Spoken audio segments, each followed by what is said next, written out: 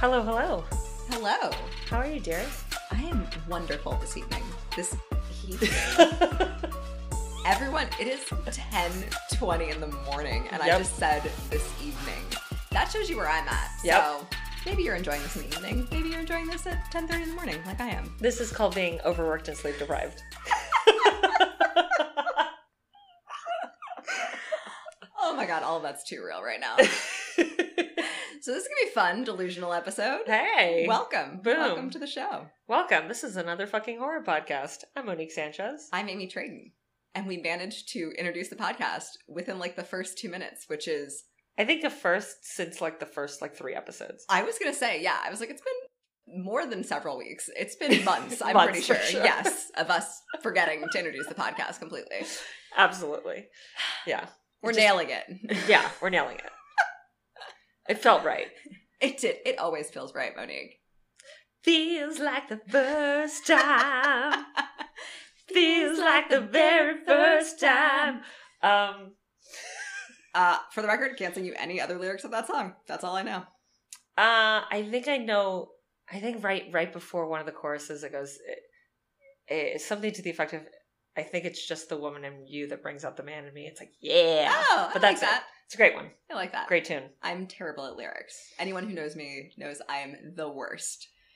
I've had to become really proficient really quickly because for my job, singing along / lip syncing is very much a thing. Wait. Yes. For real? Totally for real. Totally like for real. Wait, so as part of the job, you're expected to perform? Sing? Yeah, totally. What? Yeah, so I'm working at the spot where I am the bartender, the barback, the busboy, the DJ, the hype man, and the go-go dancer, essentially. Fuck yeah. It's rad as fuck. I love working there, but everything is on tap, so it's not like, oh, well, Monique makes a really good martini. It's every bartender is giving the same quality drink that works there, but you go specifically for the bartender and for the entertainment they can provide. I love that. And what their playlist is. Oh, fuck yeah. Yeah. I mean, there's it's within a realm of 90s Mariah, Celine. Fuck yes. Yeah. So I've had to become really, really good at memorizing lyrics. Very quickly.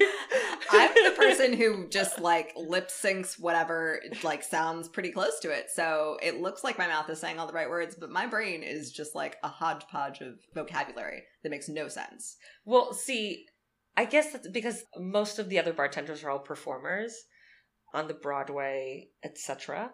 So, there was a bartender who was a dancer, so she would do these whole choreographed things. Yeah. I'm I can't do that. I'm what's known in the You're industry. Not going to Coyote Ugly this on the top of the bar? One, I'm too tall for that. I would absolutely hit everything with my head.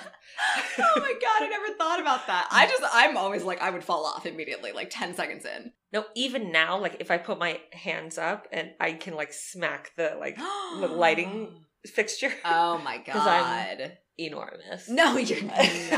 She's statuesque and model-esque and beautiful. Thank you. Stop it. I adore you. Thank you. Thank you. I'm the Hobbit over here. Shut the fuck up. You're adorable. I love you so much. And you're gorgeous. I'm travel size for your convenience. So everyone has different strengths and whatnot, but you kind of have to lead the charge to get the singing going. Oh, yeah. Kind of have to. Either you just have to pick the song that nobody can resist. Exactly. Yeah. I was working over the weekend and it was dead fucking central. It was so dead. And 3 people came in and one of them, it was 4 other people were in the bar, and it's a small spot too. And 3 people came in and one of them was oh, it's this person's first time coming here. And it's usually not like this. It's usually like a party. It's usually filled with people singing along, blah, blah, blah, blah. And I was I need to turn this motherfucker around right now. Please tell me you played Like a Virgin. No. Oh, okay. I mean, not at that point. Okay. But of course I did. That's okay. I eventually did. I suppose because it was their first time. No. That would have been good. But what I did instead is I went to the newbie, the virgin, and I was since it's your first time, I'm giving you the distinct honor of picking the next song. Rules. It has to be a song everyone knows that they could sing along to, and or a party song. Oh, okay. I like those rules. He picked Nelly's Ride With Me. Oh, fuck yeah. And I had no idea what that... being told that, I was like, I don't know what that is. As soon as it played, though, you were like, Yeah, exactly. Yeah. And that just turned the whole shit around. And then I gassed him up being like, it was because of you. It's because of you that this night turned out the way it turned out. I was like, yeah, it was because of me. I was, And I love that. Yeah, and then That's basically really people, when it turns into like a party, then people on the street like hear and see what's happening, then they come in and that's fun. Yeah, I like that. Tons of fun. Yeah. So memorizing song lyrics has become a part of my job description. Sometimes I just enjoy having the wrong lyrics. It makes it funnier in my head. Yeah. Yeah. And whenever I don't know the song, I just turn around and pour a drink. There you go. There you go. I also was raised in a family where my dad thought it was very entertaining to make up fake song lyrics for things. So a lot of songs that I know the real lyrics for, I don't even sing the real lyrics to because I sing my dad's like fake version of it, which is usually super inappropriate. Can we get an example? Linkin Park's Breaking the Habit was Raping a Rabbit, which Holy I sang. shit. Yes. See, this is my family.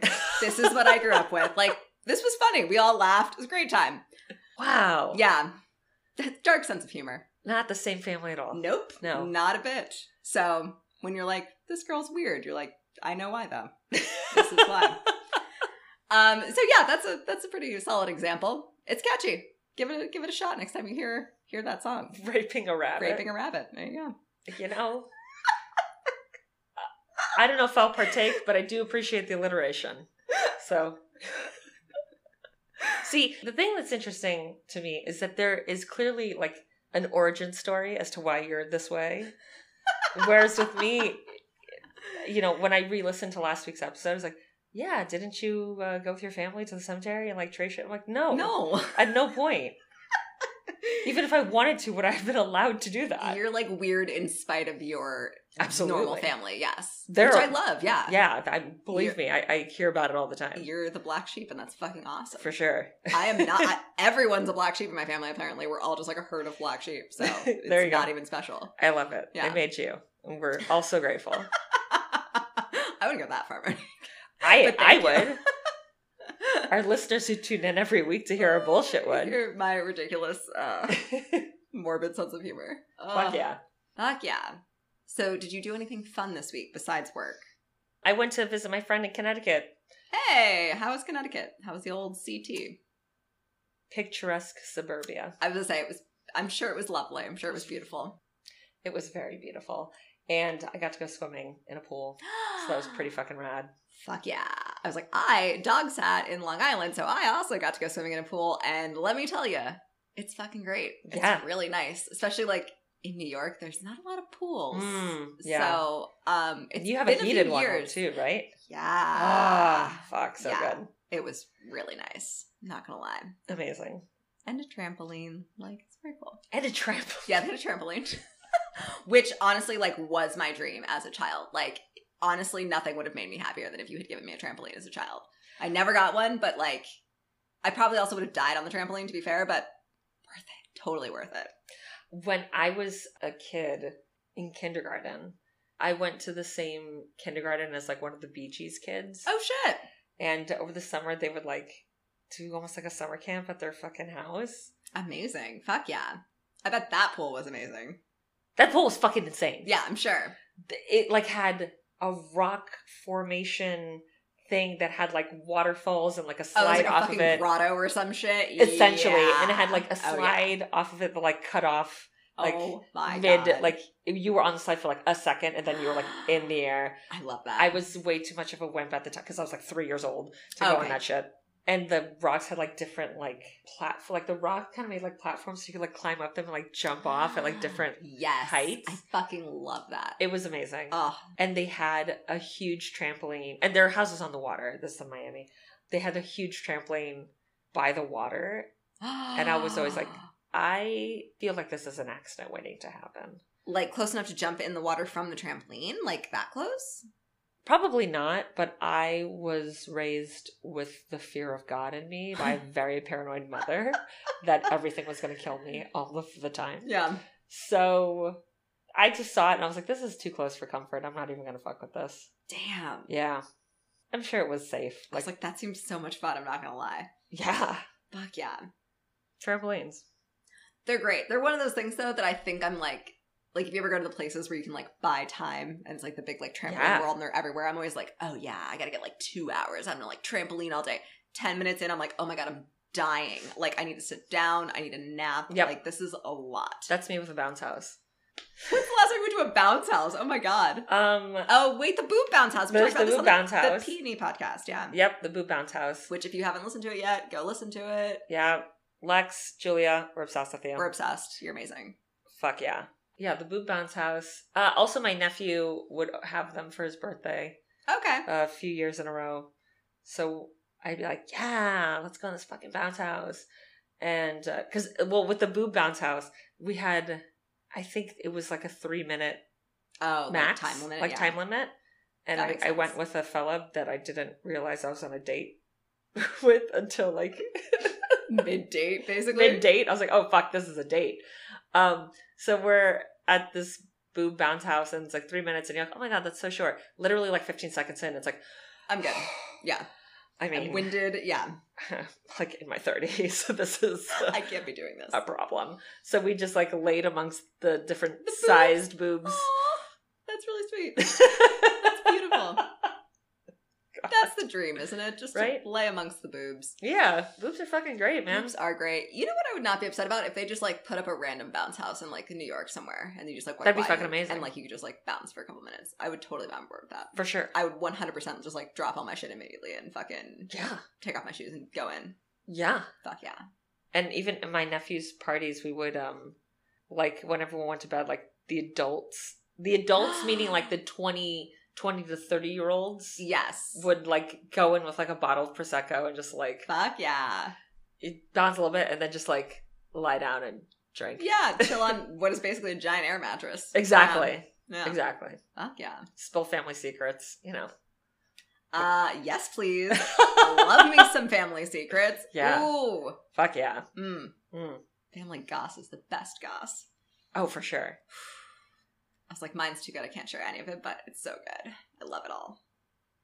I don't know if mine's good. I think it's ridiculous. It's Oh. like, ugh. I think that goes without saying. Right? Yeah. Yeah. Anyone knows anything about my family situation, they're like, what the fuck? I'm like, this is I ridiculous. know. Believe me. I know. I'm aware. Thank you. Well, fun. Yeah. Yeah. I watched like 400 million hours of Oxygen because I was somewhere that had cable TV. That's right. You've been introduced to Snapped. Oh my God, so much Snap. Game changer. So oh good. My God, it's so good. It's so good. I'm pretty sure the woman who does the voiceover is the woman who played Kit in Pretty Woman, the What? best friend. I'm pretty sure it's Yeah. the same actress. I'm pretty sure. Huh. Interesting. If I fuck that up, we'll cut that. But I don't think so. I'm pretty sure I gave it a goog. Okay. Interesting. And I'm like, get it, I girl. didn't realize that. Yeah, good for you. Fuck. Get that voiceover Oxygen money. Hell yeah. Fuck yeah. I was like, she does great work. She Yeah. had a good voiceover. It's a great voiceover. Yeah. Fucking love to Snapped. Were there any episodes that you were like, what the fuck? I mean, they're all kind of what the fuck, to be fair. I also got like introduced to a couple new shows that I hadn't seen before. I guess they have like Snapped Notorious, which is like yes. where they cover like really famous big, cases. Yeah. Yeah. And those were especially crazy because the ones I watched, the one was the Cleveland Strangler. Yeah. Whew, which that was really rough. Yeah. But also absolutely fascinating. I can't remember what the other one is now, honestly. Fuck, it was something big too. The Boston Strangler. No, it wasn't Two Stranglers. It wasn't Two Stranglers. Two cities and two stranglers. No. No. I'm not laughing at the Boston Strangler. No, episode. God, That guy's no, such no. a piece of shit. But I love Snapped. I haven't seen Snapped in such a long time. Yeah, it's best in marathon form, in my opinion. Of course. Yeah. You can't just do a one. That's, what's the thing of the Pringles or the Lay's? You can't have Yeah, one. No. No. I need a marathon. I need 14 hours straight. Absolutely. Thank you. That's how I'd spend my Sundays. Yeah. I'd go to church and then I'd watch Snapped for like 12 hours and do like bullshit around the house. Oh my God. The point I had realized it went too far was when I realized they were actually replaying episodes that I had already just watched like Mhm. the day before. And then I was like, oh, I saw this already. I was like, I should probably switch to another Yep. station. So then I was like, hey, what's on ID? Same thing happened with me and Maury. When I started catching the reruns, I'm like, I need to stop. Yeah. I need to stop. I also caught the first episode of The Widower, which is like their new. They have like a 3-part thing. How was that? Yeah. It was good. It was interesting. Cool. I was like, but I'm obviously missing the other 2 parts of it because I don't have cable. So you can find that. We'll find that part. There you go. 2 parts of The Widower. I also watched Accident, Suicide, or Murder, which was really interesting. Oh, shit. Which was kind of a little different for them because obviously some of them actually are like accidents and suicide. So it's not all just murder. Yeah. I think the craziest one I saw was they had found this man like in the middle of the road and like could not figure out how he got there. And he was like very far from where he like was called home, and they couldn't figure out how he got there so quickly, and like the time of death just didn't match up. And it turned out he had like crawled into the landing gear of an airplane. Oh shit. And had fallen out. Oh and, shit. Like literally fell out of the sky into the middle of the road, and that's how he fucking got there. Holy And it was so shit. crazy. It was one of those things like, it was so fascinating that I was like, oh, I'm going to cover this. And I was like, oh, except it's an accident, so there's literally no crime involved. So it can't Well, I be mean, if he like smuggled his way onto the... I guess, yeah, that was technically a crime. There you go. See? She's always got crime on the brain. I do. You do. Well, I did not do that for my story, but I did find that very interesting. Wouldn't that be funny if it was like, by the way, that's my story? By the way, I just totally spoiled the ending. My bad. Spoiler! Whoops. And now you guys don't have to listen to the rest of the episode. You can just like stop after making the story. Exactly. No, I'm just kidding. I have a completely different Oxygen-themed story. Oh shit! I was hoping it was going to be Oxygen-themed. Oh my god, of course. I watched so much of it. I couldn't not tell you my favorite one. Yes. Oh, that's very exciting. Yeah. So I guess before we get to your Oxygen-themed story, I should probably... Do you want to regale me with some... I don't even know what to call it anymore because you'll do whatever. You'll surprise me in the best way possible. Oh my goodness. But I'm sure I'm going to get lots of chills regardless because I always get them. Maybe. We're going to find out. Ooh. I'm going to talk about the Old House Woods in Virginia. Fuck? Oh, it's in Virginia? Shit's already going to be like scary as fuck. Exactly. No offense, Virginia, but like anytime anyone says Virginia, like the music from Deliverance just starts playing in my head. So you don't automatically go to Virginia's for Lovers? No. Is it for lovers? No.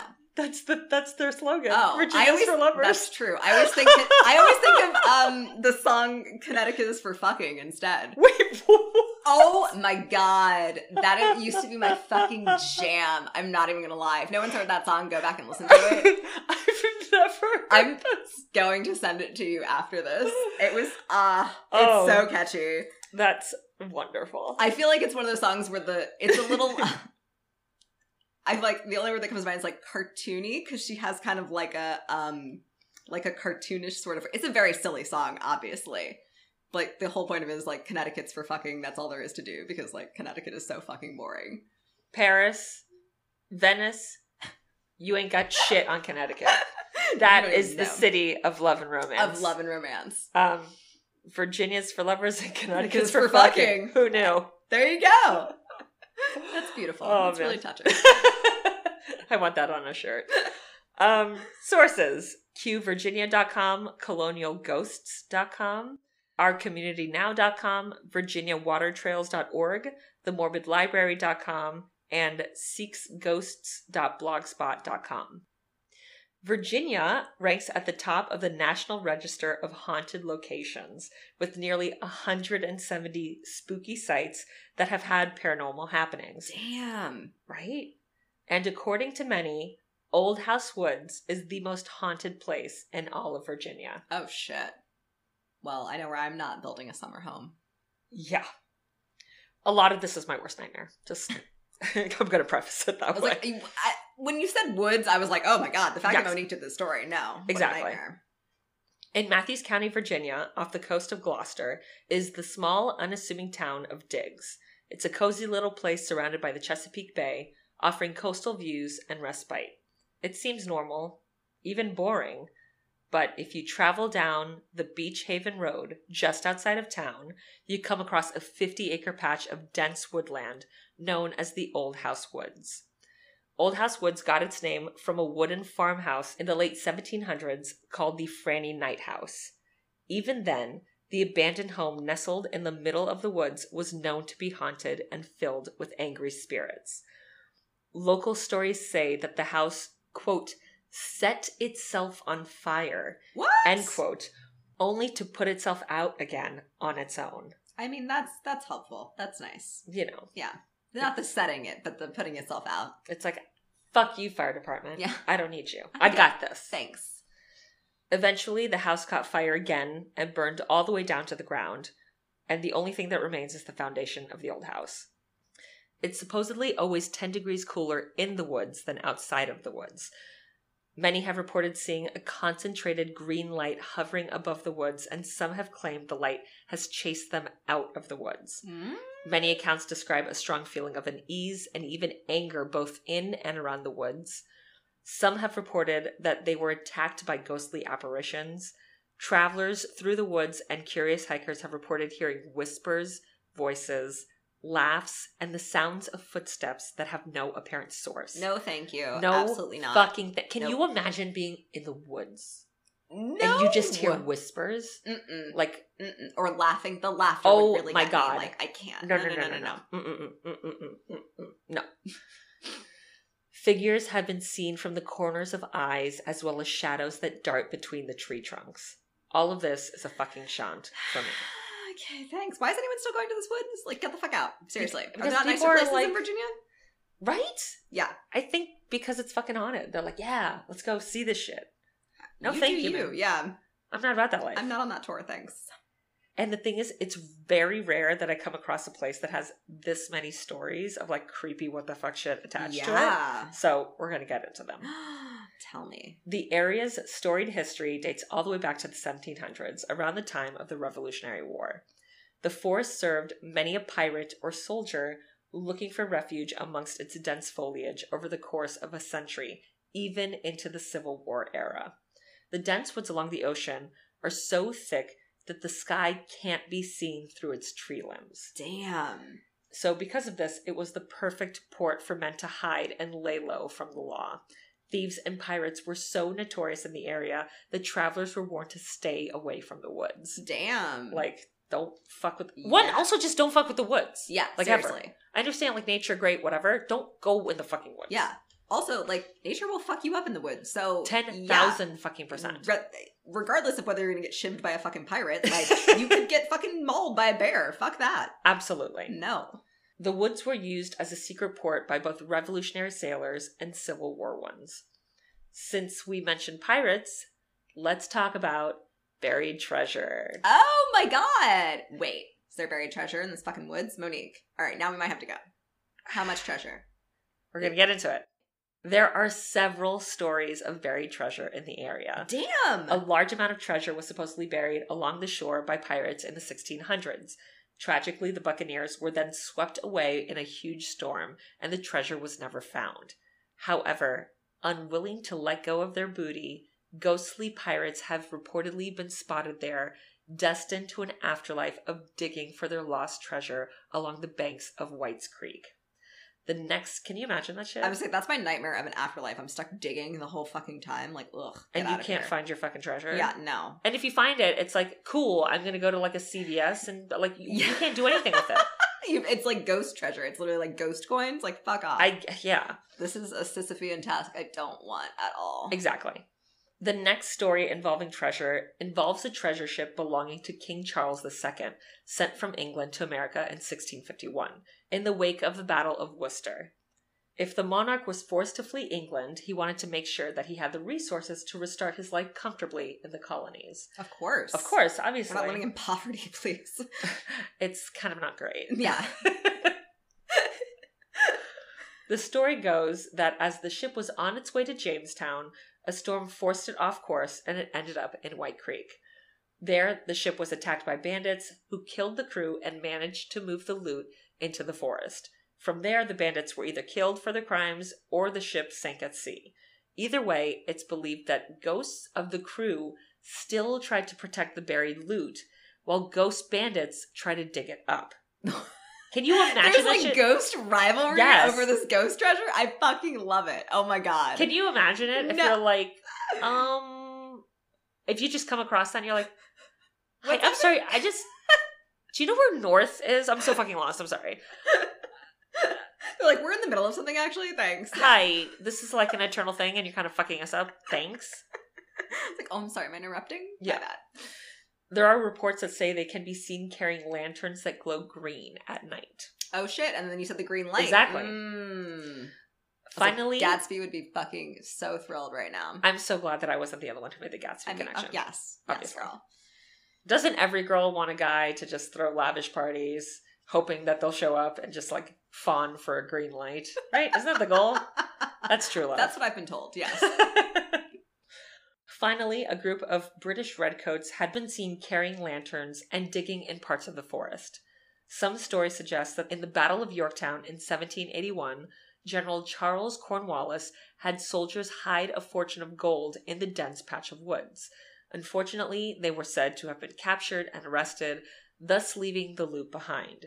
Spectral redcoats have been spotted, and it is believed that the ghostly redcoats are searching for the general's fortune. So there's apparently like a fuck ton of treasure buried in these woods. Okay. And they all got lost. And these ghosts are like, I need to find it. I might be like going ghost hunting to go treasure hunting to be like, all right, there's the ghost. Let's dig over there. We need to bring an EVP and then like a little metal detector. Yeah, there you go. Get some treasure. Along with accounts of pirates and treasure hunting apparitions, there have been sightings of ghostly ships. I love a ghost ship. Okay. Girl, the most well-known sighting was made in the late 19th century by a fisherman named Ben Ferriby, who was on a boat fishing in the Whites Creek area. According to the report, a large wooden vessel suddenly appeared with, quote, lights at every mast and spar, end quote. Shadowy crew members were also visible standing on board, peering out to the distance. The ship was headed right towards the fisherman, but his calls were ignored. At the last moment, when there should have been an impact, the ship simply floated over his head and continued to hover up to the beach. As the ship passed, Ferriby said he heard, quote, beautiful music playing, end quote. Oh. The fisherman continued to... Yeah, right? That's nice. Yeah. The fisherman continued to watch the ship in terror, and this is what he told a local newspaper reporter in 1926. Quote, I could see the ship hanging over the Old House Woods, just as though she were anchored in the sea, and running down to the woods was a rope ladder, lined with forms of men carrying tools and other contraptions, end quote. The men then climbed down and disappeared into the woods below. Can you fucking imagine that? Fuck, no way. A fucking huge pirate ship. With, like, ghosts on it. It, like, floats above the canopy. Yep. And then you see rope ladders come down and then, like, just a bunch of, like, pirates, like, walk down the fucking ladder. I would literally just be like, oh, okay, so I'm insane. I went crazy. Cool. Literally. Yeah. This strange ship is not the only one that's been reported to be seen. What? Much like the many buried treasure stories, there are tons of these ghost ship stories, all very similar to one another. In most reports, the ship is completely silent, and it is described as being surrounded by mysterious fog that seems to roll along with it as it hovers. The craziest thing is that people still see this ship all of the time. Wait, like to this day? Here's an account from 2015. What? From the blog seeksghosts.blogspot.com. I am so intrigued right now. So this is the whole account. Quote, I grew up in Matthews, Virginia, and the summer I turned 13 years old, I saw Old House Wood's phantom ship. One night, I was with my parents as we drove to the house just on the other side of the woods, in an area behind what the locals call Shagtail. My parents went inside to check on an elderly couple my mother took care of. I remained in the car. It had been about 15 minutes when I looked to the right in an area near the woods. I saw an old ship coming in from the Chesapeake Bay. I was stunned, for it was floating 50 feet above the water. Damn! I watched as it hovered over Shagtail, which today is eroded away, and then end up on the beach. This ship came to a stop between the shore and the woodline. It was not close to me, but I still remember vivid details. It was made of wood, with 3 masts. There were 2 short masts and 1 tall one. The ship was huge. I saw a lot of ropes, but the sails were not up. A gray fog moved in with the ship. I was so scared I did not leave the car to join my parents inside. Instead, I locked all the doors. As I watched for 5 or 10 more minutes in disbelief, I saw the fog grow thicker, and then the ship just faded away. When my parents returned, I told them what I had seen. They didn't believe me. But I talked about the ship for years afterwards, so my parents began to wonder if I did see something since it had such an impact on me. When I was 16 years old, my mother showed me an old book with stories about Old House Woods being haunted. On one page were several eyewitness accounts about seeing the phantom ship. The descriptions in these accounts were similar to what I had seen. I am 33 years old now and no longer live in Matthews, but if I visit, I will never return to the woods at night. End quote. Damn. Like, okay. That just gave me chills. Yeah. I mean, don't go to the woods at night, period. Yeah, no, it's terrifying. Absolutely not. Exactly. Then there's this account from a duck hunter named Henry Forrest who was hunting in the woods when he saw black shapes on the water of White Creek. Thinking they were ducks, Henry set his gun to fire. When the black... He shot at the ghost ship? Oh my god. Well, no, wait. Holy shit. This is a different thing. Okay. So he sees these like black blobs and he's like, okay, those are ducks. Yeah. So he gets ready to set his gun to fire when the black blobs shapeshifted into several angry-looking redcoat soldiers. Freaked the fuck out, Henry ran through the woods back to his boat, only to find another ghostly redcoat waiting in it for him. In the vehicle? In his fucking boat. Oh, in his boat. Still. Shit. That is technically a vehicle, I guess. Yeah. Yeah. Yeah. Yeah. Transportation. Yeah. A marine vehicle? Vessel. Vessel. Is more accurate. There you go. Yeah. Holy fucking shit. Can you imagine that? No, first of all, I probably still would have shot at them. I'm not gonna lie, if the gun was like already there. Also, like, does the redcoat have like a Mai Tai? Is he like welcoming, or he's just like... He's British, so probably not. Probably not, no. So he has tea, is that what you're telling me? Yeah, who the fuck wants tea? The fuck like out a of nice here. chai, I don't know. I don't think they had chai during the Revolutionary War. They probably War. had just some shitty There's no Grey. pumpkin spice happening here. Aww. I like pumpkin spice. I know, I'm the a season is coming. White girl. I know. I once went to this bougie coffee shop in Seattle that called it autumnal flavoring, and I was like, oh, okay. It's pumpkin spice. Thanks. Yeah, thanks, yeah. It's like, we know what's up. So he comes across this fucking redcoat in his boat, waiting for him.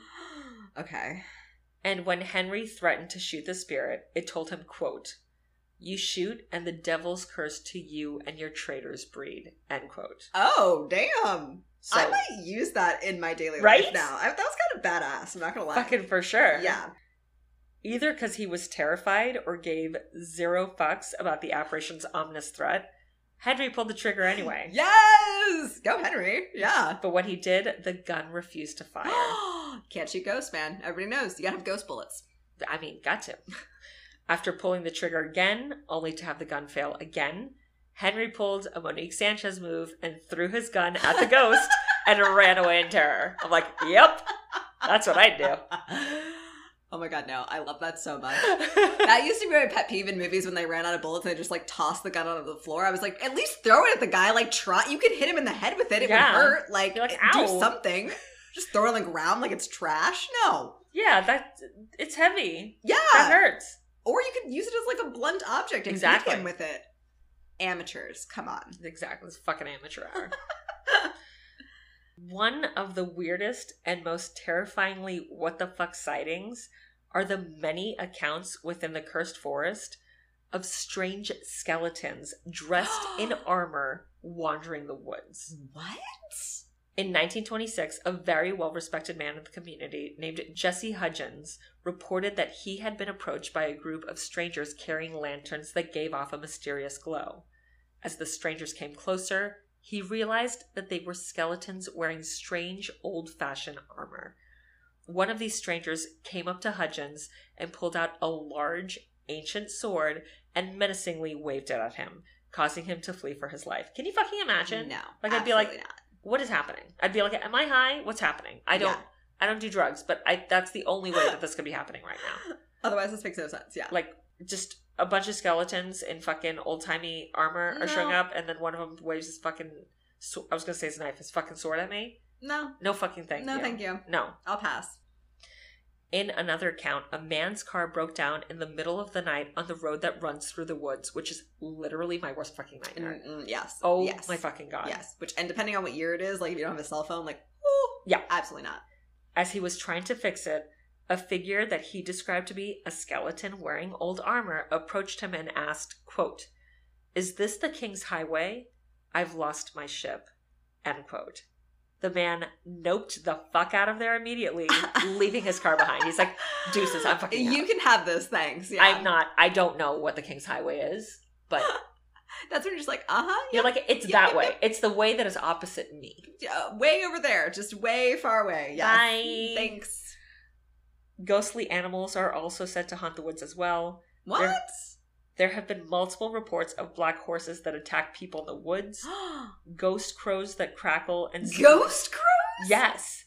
Which I was like, how is that a thing? How do you know it's a ghost crow? Yeah. I don't know. Is it like translucent? Or I don't know. Sort of, yeah. But apparently ghost crows that crackle and screech from the tree canopy. Apparently there's ghost crows. Okay, that's news to me and sort of terrifying. Crows hold grudges. I don't want a ghost crow to hold a grudge forever. For fucking real. Yeah. Absolutely.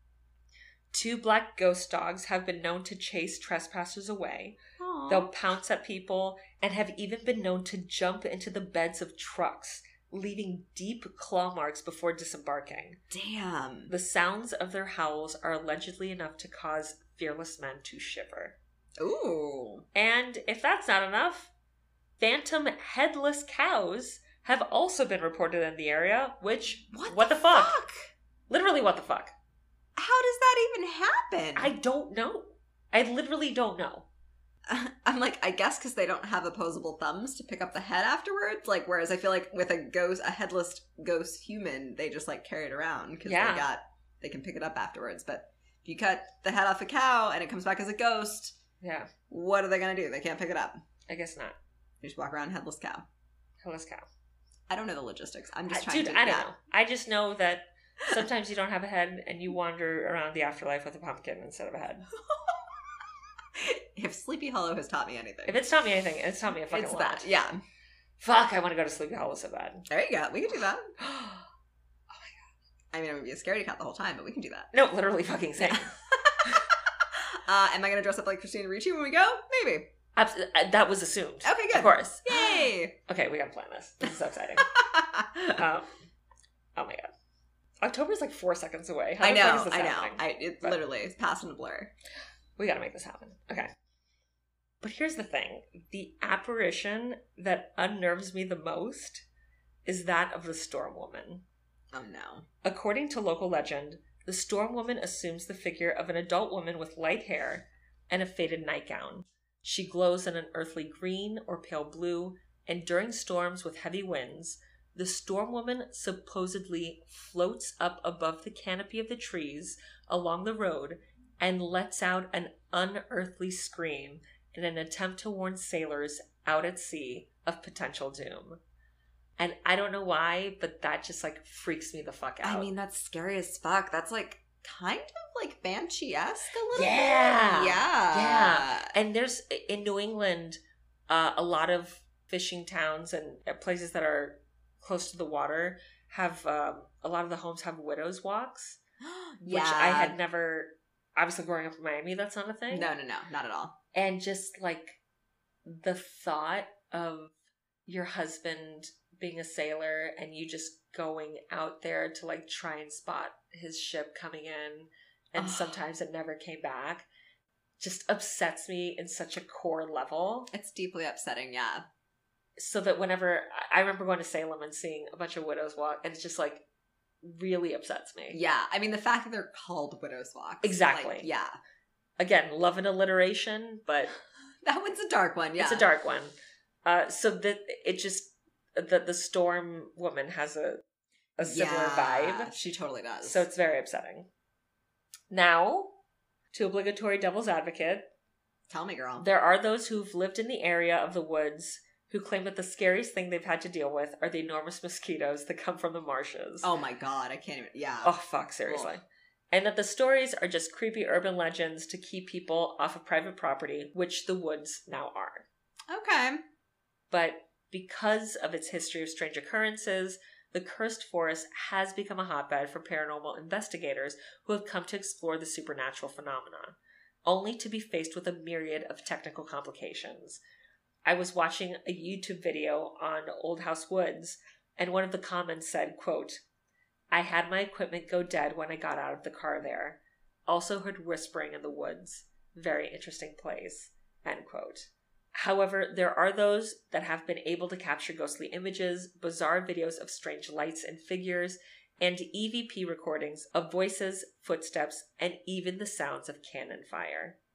What? That one's especially odd. Yeah. All the other stuff you can chalk up to it being just something in the woods. Yeah. I guess, yeah. But, like, what the fuck is going to make a cannon fire sound? Yeah. And to me, you just can't really discount the personal stories. This was a comment left on the blog about the Old House Woods. Quote, "My adult son and I came to the area June 18th through 19th, 2019, for the first time to enjoy the area and research our ancestors who settled in the area in the mid-1600s. So, of course, Old House Woods Road and Haven Beach Road were a must-see. On the 18th, we arrived around 11:30. We drove slowly back and forth down the two roads.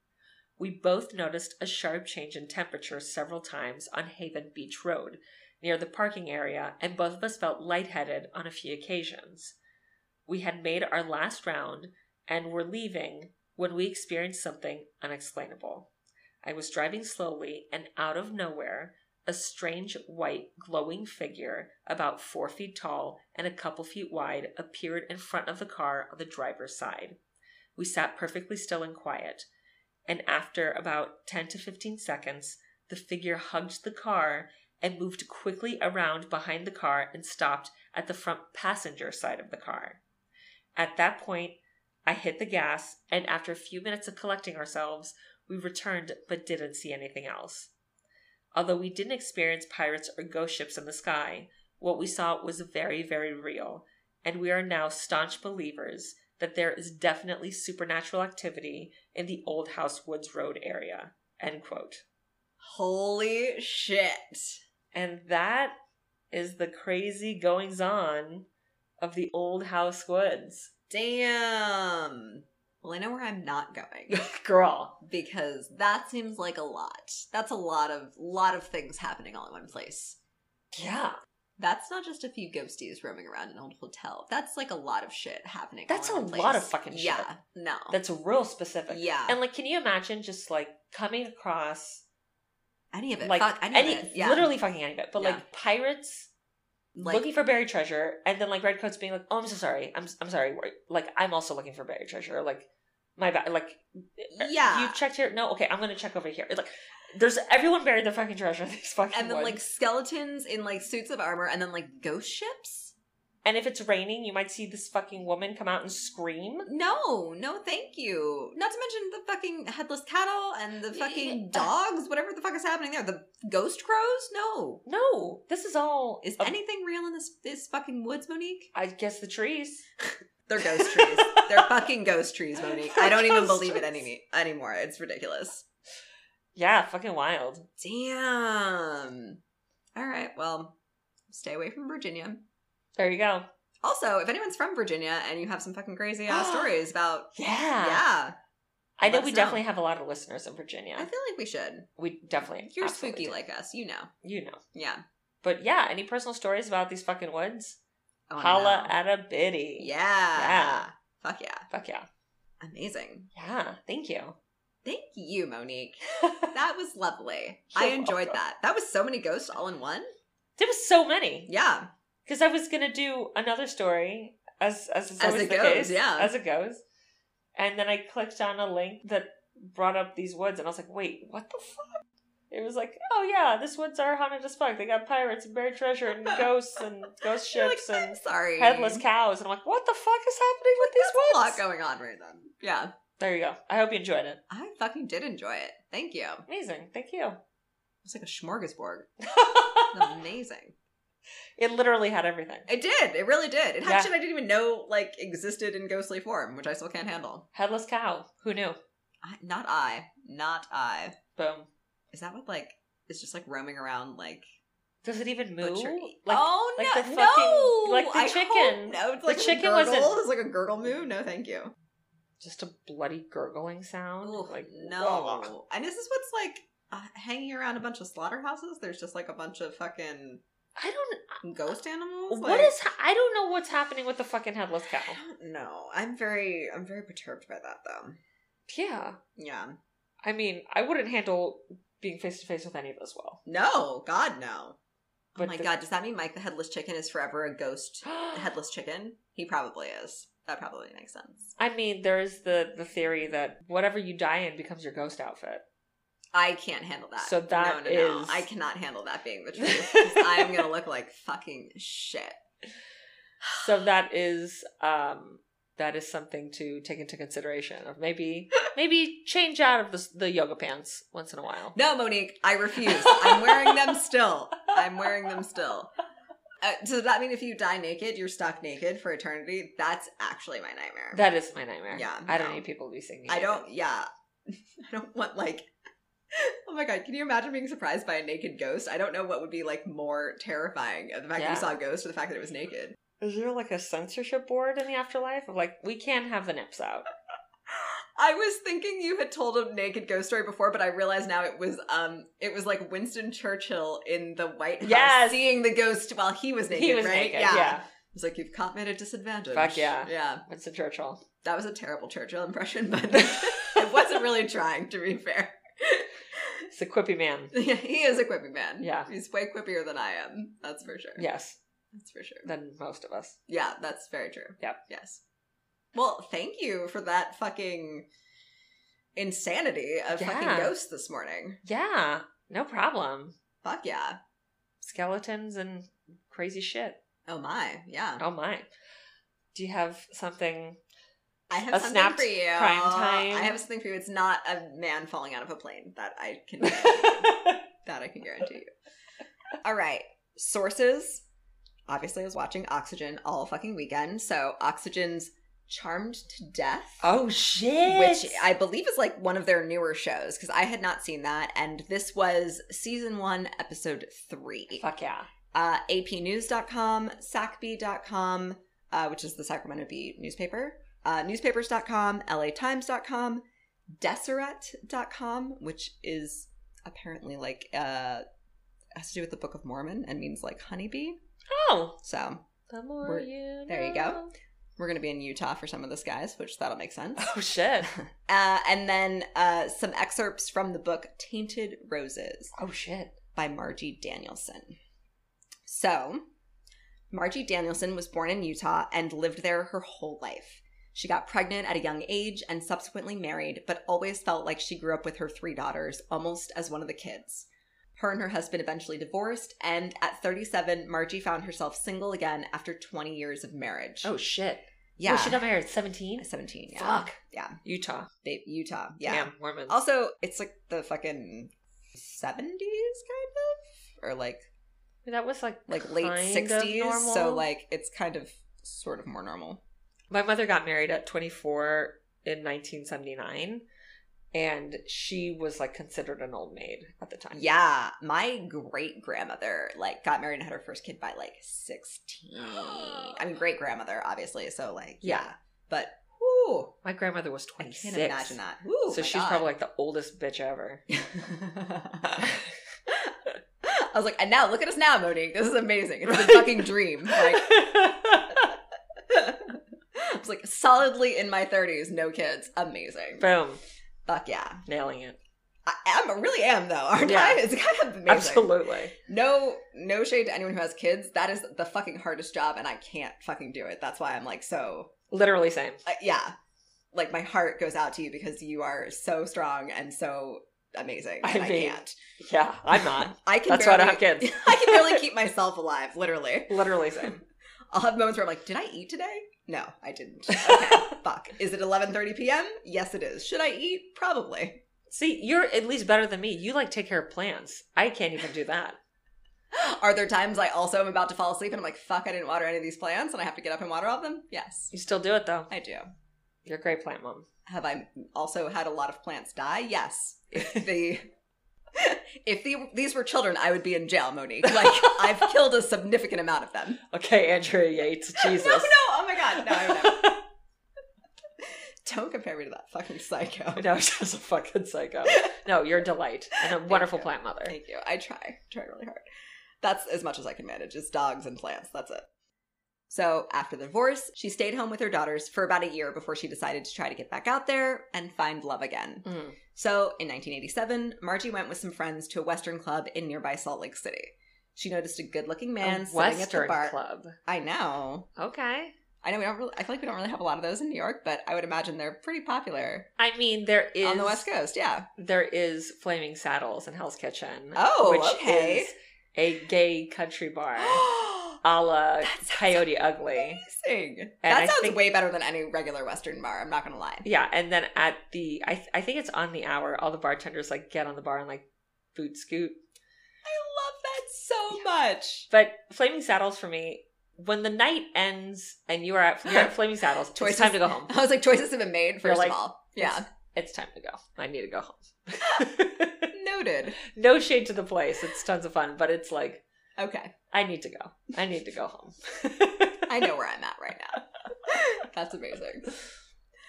So she noticed a good-looking man sitting at the bar, and after they caught one another's eye, he eventually made his way over to her. Mm. He introduced himself as Sean Paul Lanier and asked her to dance.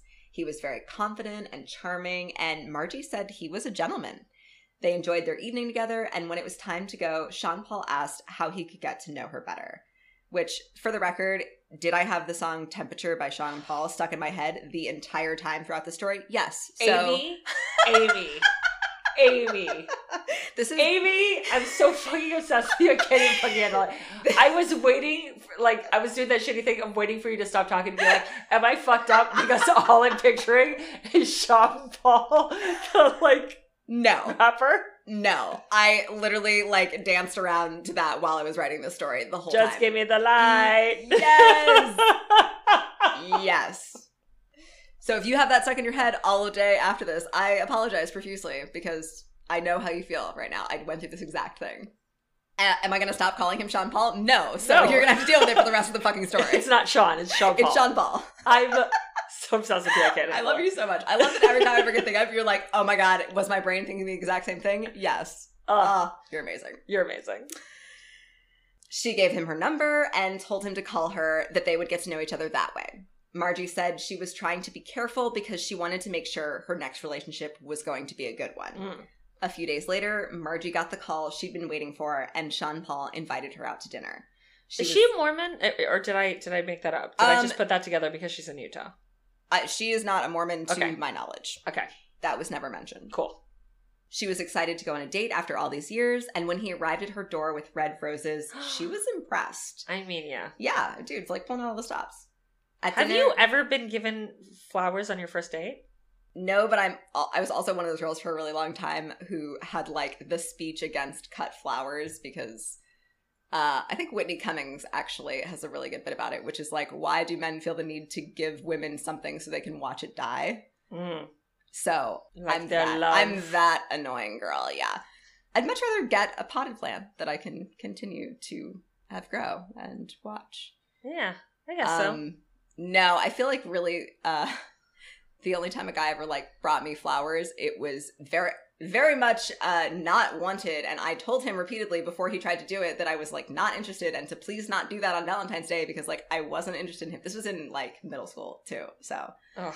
And did he do it anyway? Yes. Was I embarrassed horribly? Yes. Did I literally beg my mother that morning not to make me go to school? That's how much I was fucking dreading this. Yes.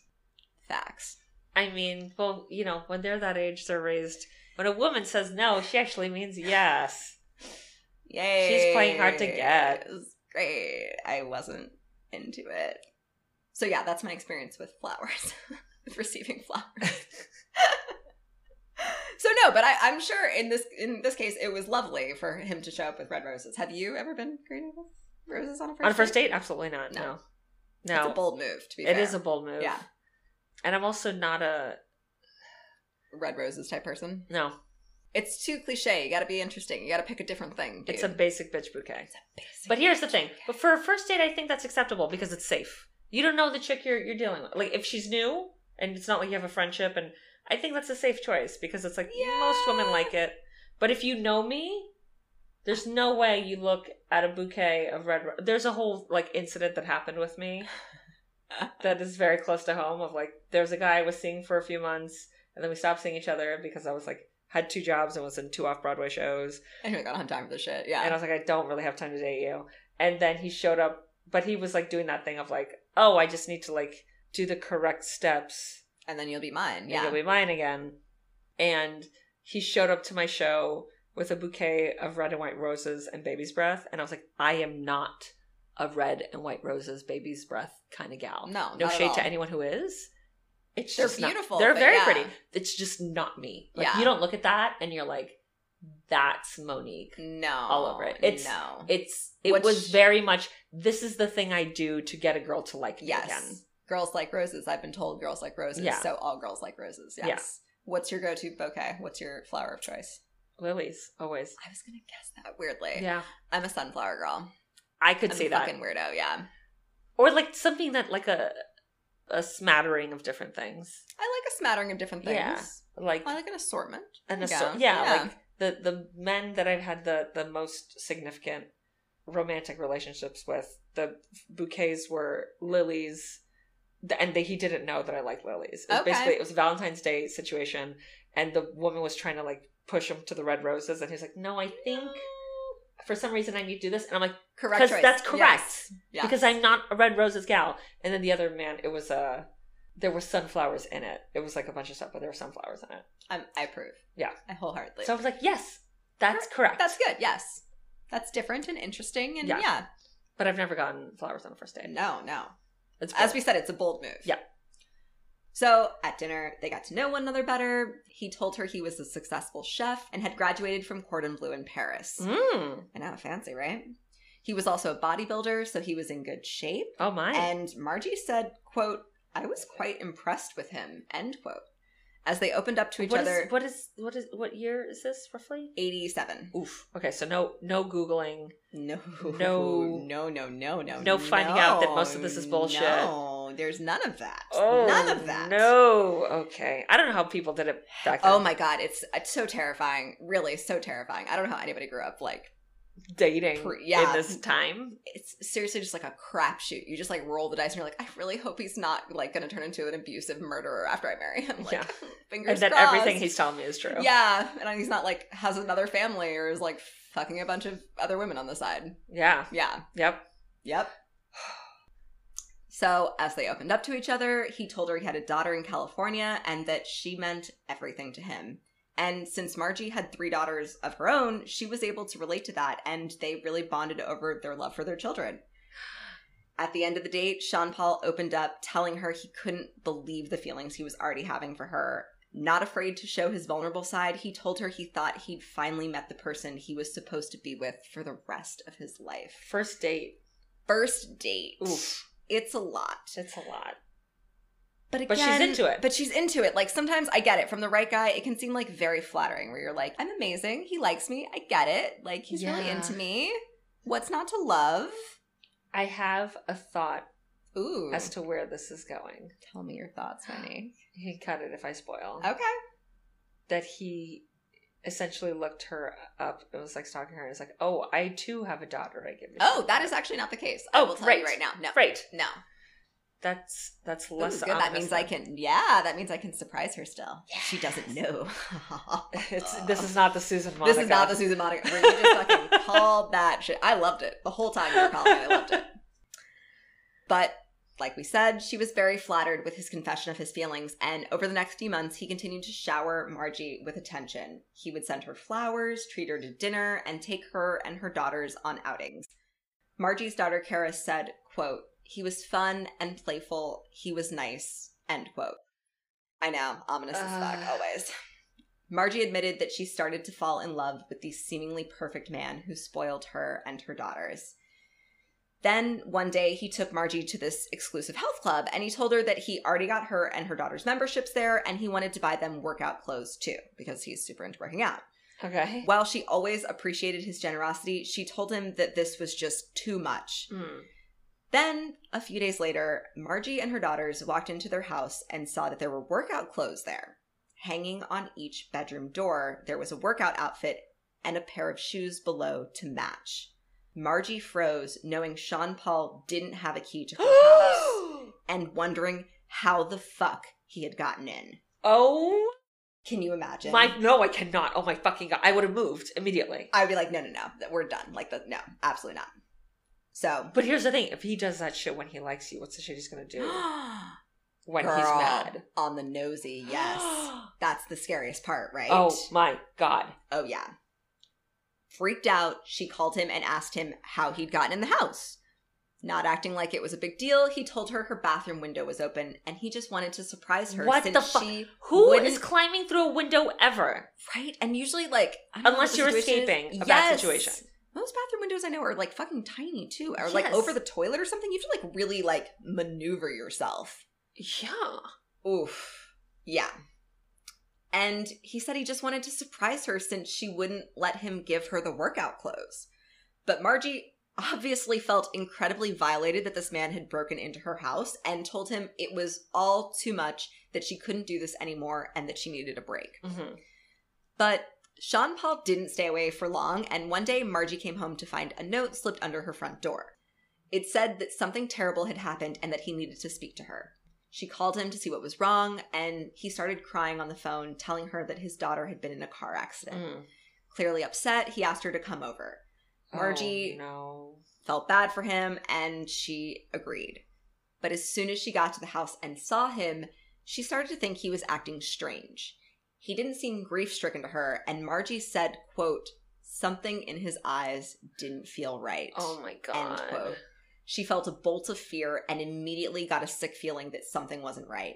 He tried to get her to come inside, but Margie couldn't ignore her instincts and told him no. Get it, Margie. When it was clear that she wasn't going into the house with him, he tried to grab her arm and pull her inside. Oh my God. I know. Oh my God. Oh my God. God. But Margie is fucking amazing and she's a badass. And fuck yeah. She fucking pulls away from him and immediately ran back to her car and locked the doors. She said, quote, I felt like I had escaped, end quote. Oh my God. Later, an apologetic Sean Paul called to explain, saying that his daughter had died and he had taken it out on her and that he was so sorry. You're full of shit. Girl. Unable to imagine losing one of her girls that way. No! Stop Margie, being a kind human being. I know. Couldn't help but feel bad for him and that's cried why you for his loss. send him some fucking flowers there in a card. You go. Being like, sorry about sorry for your loss. Condolences. Condolences. She brushed aside his previous strange behavior, and the whole thing actually ended up bringing them closer together. Oh, no. I know. It was after this tragic event that they ended up being intimate for the first time. Oh, no. Margie was nervous since he was only the second man she had ever been with, but said, quote, he was very romantic, very tender, very loving, end quote. He made her believe that everything was going to be okay, and according to Margie, quote, he was very good at being intimate, end quote. Oh my. Yeah. With their relationship rekindled, they picked up right where they left off. According to her daughter, Kara, they were very affectionate, very touchy, very kissy, and seemed very much in love. Now, money had never seemed like an issue for Sean Paul. He had a successful career working as a chef and was constantly spoiling her and her girls with gifts and outings. But then, one day, Margie noticed that the gold necklace Sean Paul always wore was suddenly gone. When she asked him about it, he told her that he lost it. But a few days later, she stumbled across a pawn slip for the necklace. Thinking he must have lied to save his pride, she thought he must have been really hard up to pawn his necklace. Her doubts disappeared, however, when Sean Paul proposed about a year after they met with a beautiful heart-shaped diamond. They got married on Valentine's Day, and while it was a quaint wedding, Sean Paul planned the whole thing. He found the venue, renting out the top floor of the Imperial Hotel, and even ordered all of the flowers. Her daughter, Kara, said they just kind of signed the marriage certificate and that he wasn't even dressed up for the wedding, which she thought was odd. Yeah. A few days later, Margie was thrilled to hear that Sean was going to be on a midday television show, cooking a flaming dessert from his restaurant's new menu. He claimed he was too nervous to do the show and tried to get his assistant chef to do it instead, but the producer insisted it be him. On the show, he wore his oversized chef's hat and a pair of glasses Margie had never seen him wear before. Watching him on TV, she thought his answers to the host's questions sounded tense and noticed that he looked down a lot, but she just chalked it up to his nerves. After Sean Paul's brief moment in the spotlight, they settled back into their normal married life. Sean took over the household finances and was very generous with all of them. He started bringing home documents for her to sign and... yeah. No. To be fair, I read this part in, like, the book excerpts. It seemed like he was always, like, very forthcoming. He would always, like, try to explain the documents, made sure she read them, was, like, it seemed like he was doing everything very above board, and he wasn't, like, trying to be shysty about it at all. Except. And he made sure to put her on his life insurance policy, just in case anything happened to him. 6 weeks after their wedding, on March 20th, 1988, Margie got a call from a friend who told her that she was watching the show America's Most Wanted, which had premiered its debut episode the previous month. Her friend said they were showing a murderer's picture and told her either it's Sean Paul or it's his double. She went on to tell her that the man on the screen was named Paul Stephen Mack, not Sean Paul Lanier, and was wanted for the murder of 2 women. Oh my God. Annette Huddle in Ohio and Karen Winslet in California. Oh my God. Can you imagine? And literally, like, she's been married to this dude for 6 fucking weeks and he lives in your fucking house with your kids. And now you're like, oh shit, he might be a fucking murderer. And I don't know if you guys know this, but when America's Most Wanted came out, it only broadcast in major cities where the Fox Broadcasting was. So, like, New York, LA, Chicago, like, all of that. Major cities. Not it wasn't everywhere. Utah. Yeah, exactly. So, like, parts of the country don't even really have access to see this at this point in time.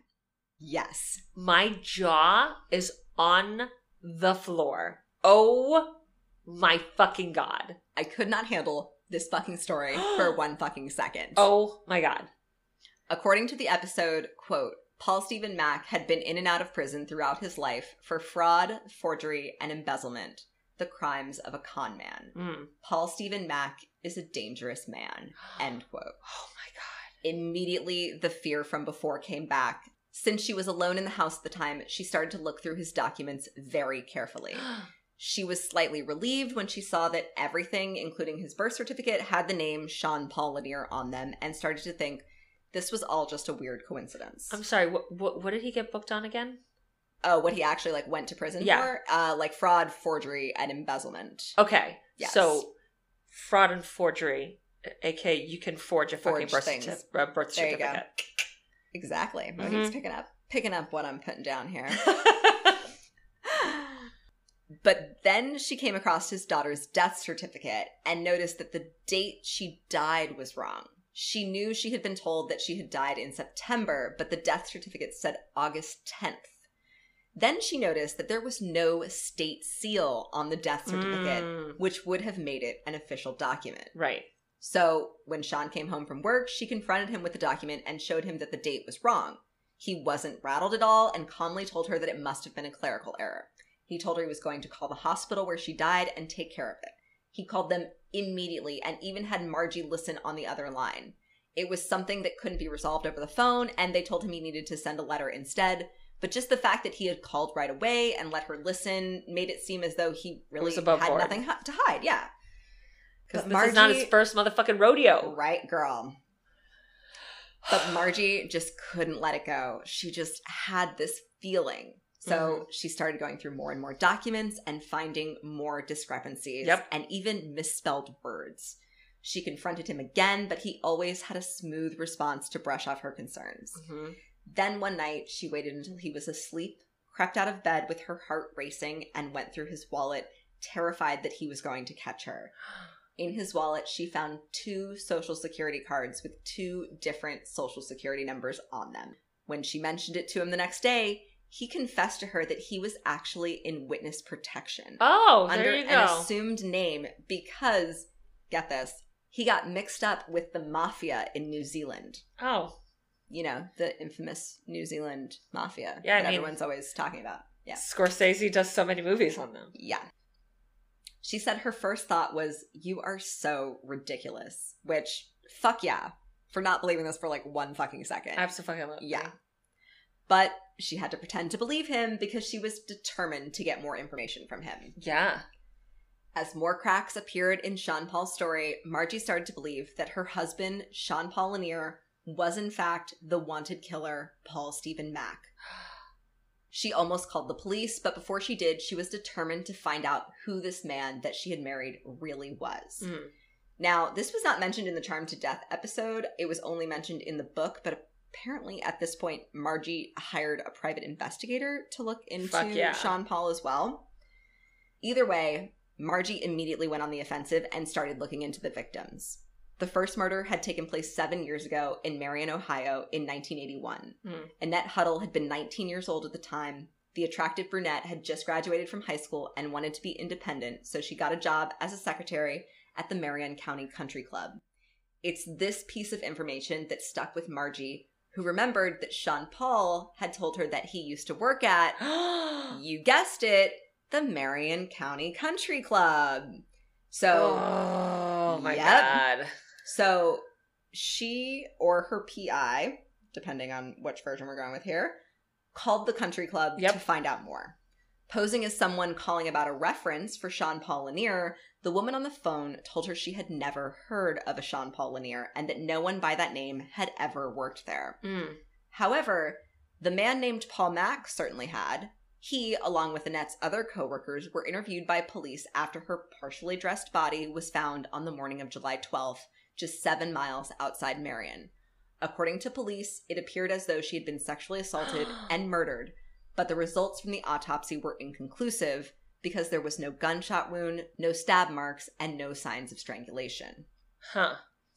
During Paul Mack's interview, Sergeant Tim Bailey said, quote, "He was very cooperative, very smooth, answered all of our questions, and was generally very helpful," end quote. Paul had claimed the last time he saw Annette Huddle was at the club, and he had no idea what had happened to her. But Annette's coworkers told a different story. They all said Paul Mack offered to give her a ride home, and not only that, but he planned to give her some marijuana and wanted her to come back to his house. Annette's sister Anita said her sister didn't like Paul Mack and that she had come home one day and said to her, "Oh my gosh, gross, this old man at the country club is making moves on me." Anita said he would send her flowers and kept asking her out, but she never returned any of his calls or his quote-unquote romantic gestures. Annette would even try to sneak out of work early so he wouldn't see her leave. For 3 months, she rejected his advances. Then she disappeared. And obviously, the suspicious circumstances surrounding her disappearance led Paul Mack to be a person of interest to the police. When they ran his name through the system, though, they found out that he was actually on probation in another county, meaning he was already a convicted felon when he was hired at the Marion Country Club. He had been convicted of felony theft and was found to be in violation of his parole, so he was sent back to prison. Which is when Sergeant Bailey gained access to Paul's home. Since he was just renting, the homeowner was the one who gave police consent to search the home after he was in jail. They could tell that something had been burnt in the fireplace, but all they could find were some small wooden beads that would be similar to those that would come from a macrame purse. According to Anita, the beads that were found in the fireplace were similar to the beads that were on Annette's purse. But there were no fingerprints, no other evidence, nothing that specifically put Annette Huddle in that house. Sergeant Bailey said, quote, "Had we gone to trial, I don't think we had enough to prove beyond a reasonable doubt that he actually killed her." End quote. Due to the lack of evidence and the fact that their main suspect was currently in prison, the case stalled. 3 years later, in 1984, a 33-year-old Paul Mack was released from prison, where he had been serving time because of his parole violation. When he got out, he went to California and had his parole probation transferred to Sacramento, California, so the Marion County Police could continue to keep track of him. It's there that Paul Mack met a working single mother in her early 30s named Sharon. She had already been divorced a few times and wasn't interested in getting into another relationship. Then, one night, Sharon went out dancing with some friends at a country western bar. Anyone getting deja vu here? She caught sight of a man at the bar and thought he was cute. After spending the night getting to know one another, Sharon said that for the first time in a long time, she took a man home from the bar with her. She found him incredibly charming and said, quote, he always knew what to say, end quote. Ugh. Her daughter adored him, and he really bonded with her, treating her like she was his own. She couldn't help but think, quote, what a good, wholesome family man, end quote. And she was in love. Then, a month after meeting Sharon, Paul was arrested again on minor charges. He told her it was because his roommate had gotten busted for growing pot in the backyard, and because he was on probation, his probation got revoked and he was sent to the state prison. But even from prison, he was able to charm Sharon into a deeper commitment by telling her that their visitations would be easier to set up if they were married. Oh my fucking God. So she agreed and married him while he was still in the county jail. Oh my God. She said, quote, I have always had the attitude, and still have the attitude, that life is an adventure. So I thought I was just following my heart, end quote. Even from prison, he showered her with affection, sending her love letters and cards on a daily basis. Over a year later, Paul was released, but Sharon was the one who had to finance their new start. She didn't need to be married to anyone for financial reasons, and she truly believed they were in love. Then, one day, they got into an argument, and she went upstairs to their bedroom thinking he would cool off, then come apologize.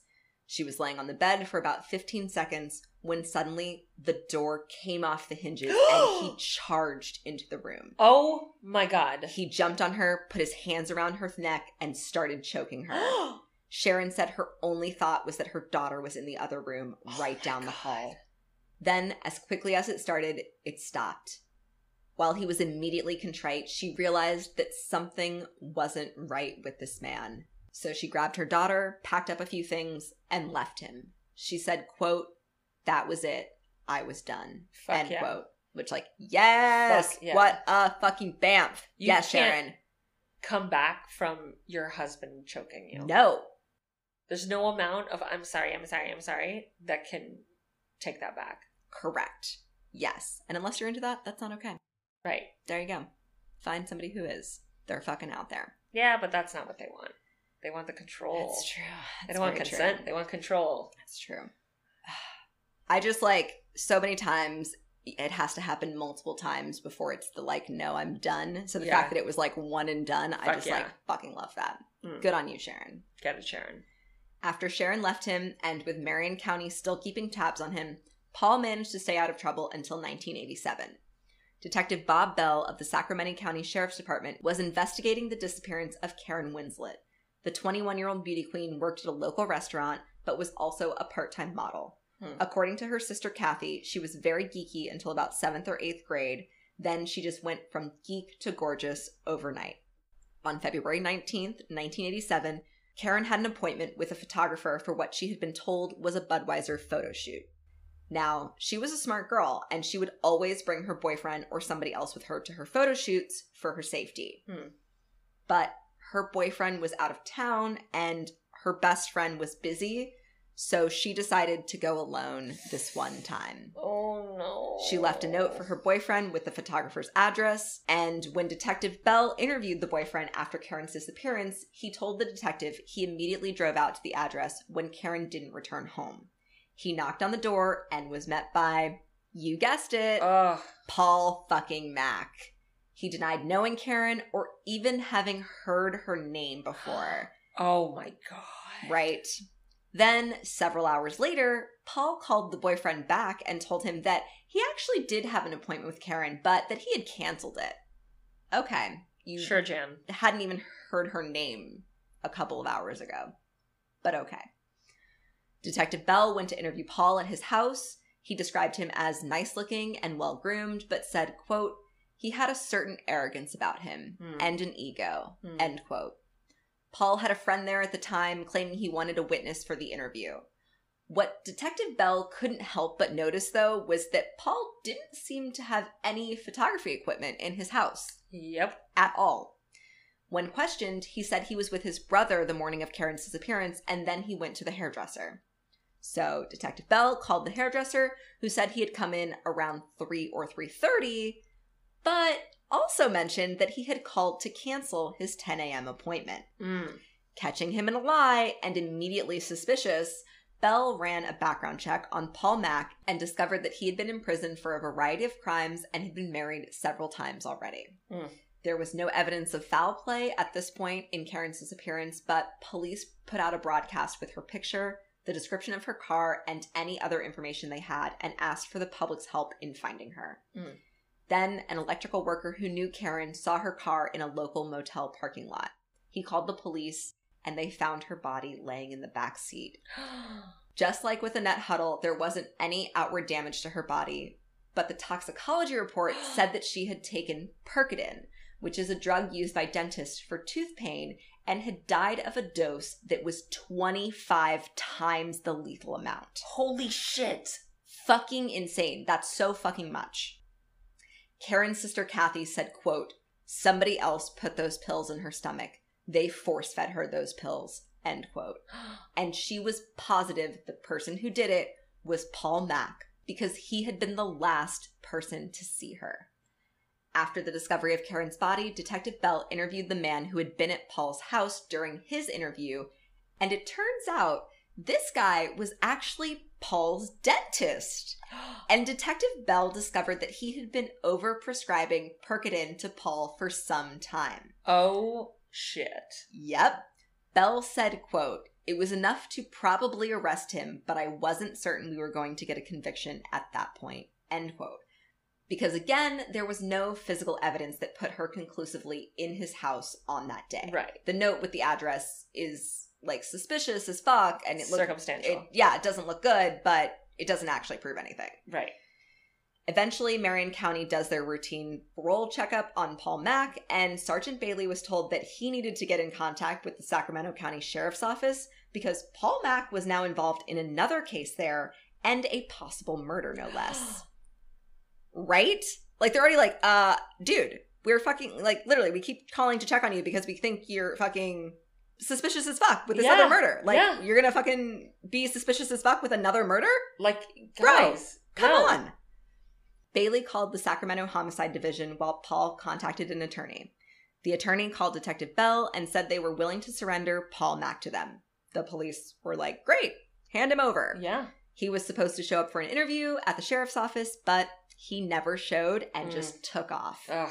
Detective Bell was certain they would be able to find him and that he would show up soon. The police searched for him, but he was just gone. Ugh. It was just 3 months after he fled from possible murder charges in Sacramento that he met Margie Danielson in Salt Lake City. Oh my God. Now, it's March 1988, and Margie and the man she knows as Sean Paul Lanier are newly married, and Margie fears her and her daughters are living with a man who she believes is a fugitive wanted for the murder of 2 young women. Despite the risk to herself, she continued to investigate him. While she believes the man she knows as Sean Paul Lanier is actually Paul Mack, she wanted to be able to confirm it beyond a reasonable doubt. So she decided to take a huge risk and try to get his fingerprints. Oh, shit. She managed to get a drinking glass with his fingerprints on it and brought it to the police. Meanwhile, the Sacramento police got a warrant for his arrest for the murder of Karen Winslet and also put out a UFAP to try to locate him, which is unlawful flight to avoid prosecution, and it allows him to be arrested anywhere in the United States. Fuck yeah. While Margie is trying to identify Paul by obtaining his fingerprints, the police received a tip from the America's Most Wanted broadcast, which played on a Sunday night.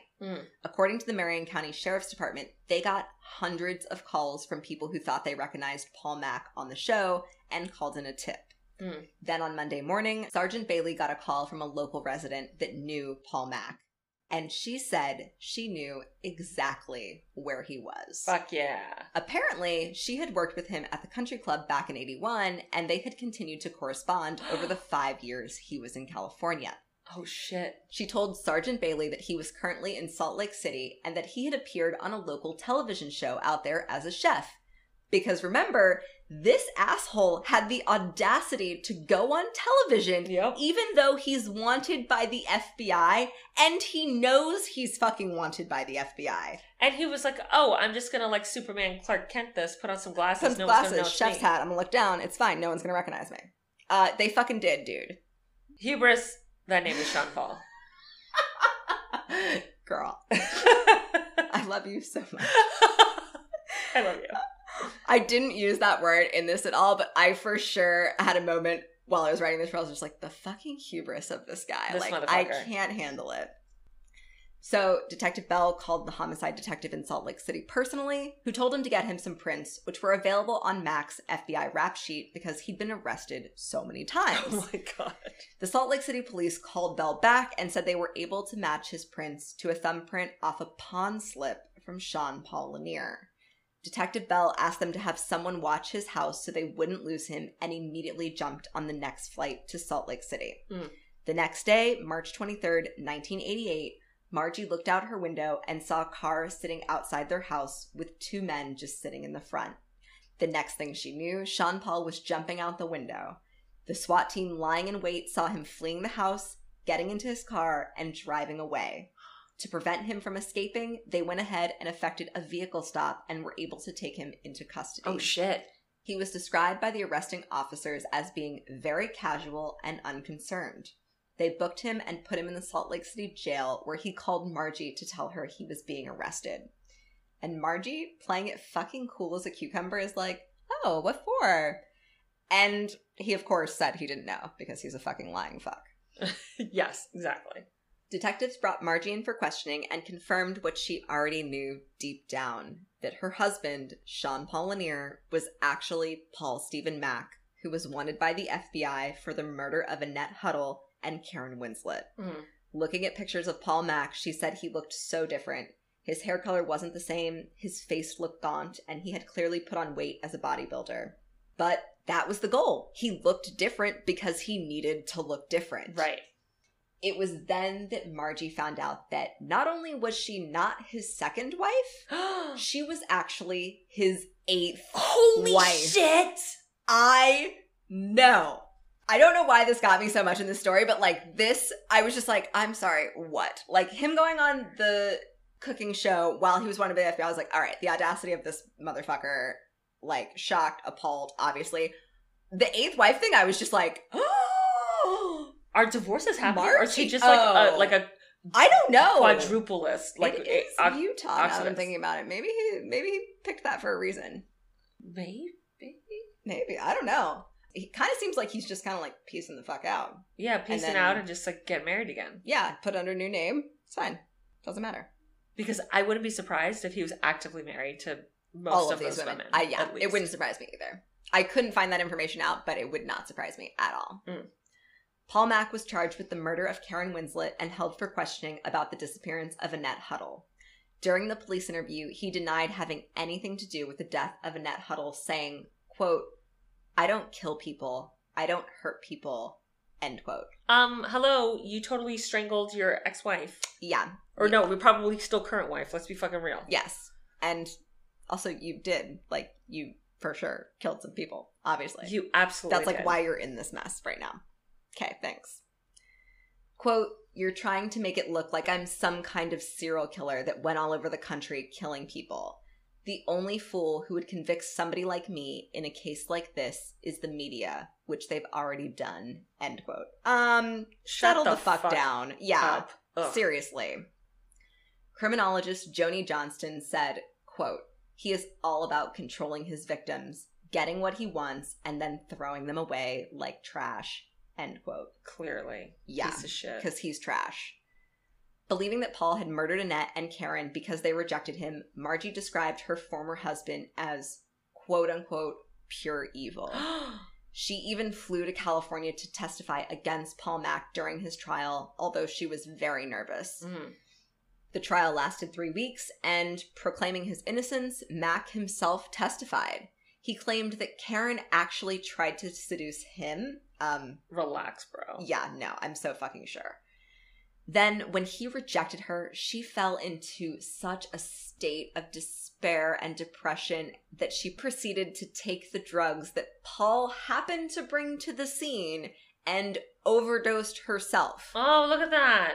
That's how that worked, huh? Like, dude, do you actually hear yourself? And again, she took 25 times the lethal dose. Like, I'm sorry.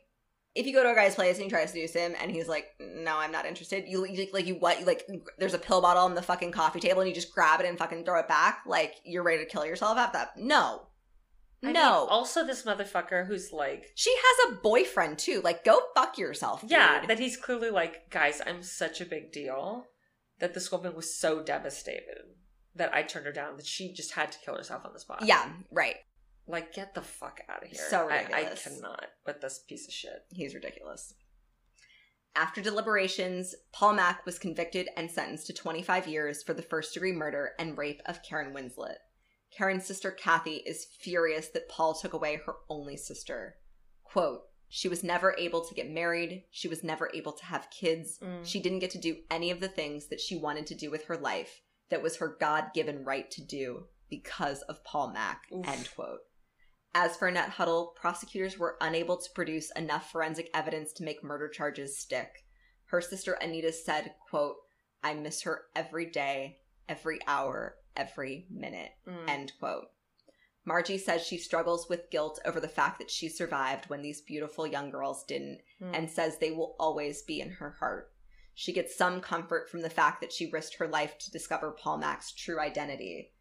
After the trial, Margie met Sharon Mack for the first time, and they bonded immediately. Oh, shit. Margie said it's nice to have someone to talk to that could relate to what she'd been through. They both sent letters to the parole board every year because they did not want to see him get released, knowing that nothing would change, that he would continue to murder without remorse. Fuck yeah. In 2000, Margie Danielson published the book Tainted Roses, a true story of murder, mystery, and a dangerous love. At the time, she said she still continued to receive death threats from her jailed ex-husband. Get the fuck out. She and her 3 daughters lived in an undisclosed location for their protection. I know. Can you fucking imagine? Like, I would too, because, like, I just, like, wouldn't want to deal with that, but, like, oof. Fuck, dude. How is that allowed? I have no fucking idea. Don't they look at the I know they look at the incoming mail. They don't look at the outgoing mail? I don't know. In 2018, Paul Mack died in prison at the age of 71. Bye. Bye. Good riddance. Fuck off. At the time of his death, Annette's case was still considered unsolved. Mack never confessed, and no evidence could definitively tie him to the crime. He also didn't confess to anything, right? Yeah, that's true. However, during the filming of the Charmed to Death episode, 2 years after the death of Paul Mack, Sheriff Bailey received some incredible news. He got a call from Paul Mack's attorney, who told Bailey that he wanted them, and especially Annette's family, to know that Paul Mack confessed to his killing lawyer, Annette Huddle, before he died. Sheriff Bailey said it came as a surprise and that he'd never had that happen before. But now Annette's case can officially be closed, and Margie and Sharon's stories can now serve as a cautionary tale. Holy shit. Girl, I know. Sharon said, quote, we were victims, vulnerable ladies who just wanted to feel loved and hugged and important and cared for. That was part of his con, end quote. And finally, I'll leave you with this. Margie said, quote, guys like him are so good at what they do. You don't think you can be taken. But believe me, this man could go anywhere and convince anyone to do anything. He was that good. Listen to your instincts. If it doesn't feel right, it probably isn't right. Fuck yeah. End quote. Fuck yeah. And that was the insane fucking story of the asshole known as fucking Paul Stephen Mack, aka Sean Paul Lanier. Holy fuck. Girl. That was insane. Right? Oxygen knocks it out of the park. I will give them that. They do a good job. This was, of all of the stories I heard this weekend, I was like, this is the craziest one that I hadn't heard before. Yeah. Wild. Fucking wild. That was amazing. Good. I'm glad you liked it. Yeah. Ugh. What the audacity is strong with this one. Yes. What an asshole. He was really an asshole. I'm not going to lie. I found the excerpts from the book kind of late in my research because apparently it's one of the few books that is still not an ebook. So you actually had to like get a paperback copy of it. So on Google Books, I found a couple of excerpts and It's written third person, which is kind of odd considering it's written by her, Margie yeah. herself. So that's like a little odd. But like the level of fucking weirdness that like wasn't mentioned in the Charmed to Death episode or Yeah. anything was like insane. To the point that I was like, I have to like step back and just like give you the facts because like so much of this shit is so weird and I like didn't realize like how deep it went. Like how Do you remember an example? like he threw a surprise birthday party for her and there were these two guys dressed in white robes like standing outside the door that like greeted her and escorted her in. What the fuck? And when she like asked him about them, he like was like, oh, like what are you talking about? Sort of thing. And I guess they showed up later at like a different event or something. So There was just like like gaslighting her really too. there was just like really weird shit that was happening. It made me really want to read the whole book because I was like, there was way more to the story than even I covered, honestly. Yeah. Because it was pretty fucking crazy. I mean, it's what you told me was fucking crazy. Yeah. It's fucking wild, dude. I can't even fucking imagine. Well, I'm glad he's no longer with us. He's Fuck no him. longer with us. Bye. Yep. Good riddance again, like I said. So my father says, couldn't happen to a nicer person. That was amazing. Thank you so much. Oh my gosh, of course. I know. I'm speechless too. I can't handle speechless, it. Yeah. Truly. Yeah. That was fucking crazy. I know. I couldn't handle it. At least, I hate technology and I say it a lot, but at least we can give people a Goog Yep. It helps. and find the shit out. Yeah. It'd be really nice if you could have just been like, I'm gonna look this up on my phone real quick. Hold on one second. Yeah. I've been on dates and like actively Googed the guy. Like, I'm gonna go to the bathroom, basically. Yeah. Be like, So this is see, adding this up. is above yeah. board. Making sure. Great. Cool. You're actually a real person. Amazing. Great. Be careful out there. Shit's fucking crazy. People are fucking nuts, Yeah. for sure. Be careful. That was amazing, though. Thank you so much. Thank you. Your story was amazing. So many ghosties. I So can't many even ghosties. fucking handle it. Which, speaking of ghosties, we have a True Listener Tales episode coming up. Fuck yeah. So send us all your stories of ghosties or weird shit. There's so many things. I love all the things. All the things. Yes. You can email us at anotherfuckinghorrorpodcast@gmail.com with a period instead of the U and fucking. You can find us on the gram at Another Fucking Horror Podcast. You can find me at Pinup Girl Mo. You can find me at Lobotomy, and that's Lobot, period, Amy. Guys, thanks so much for listening. We're so obsessed with you. Keep it cute. Keep it creepy. Bye. Bye.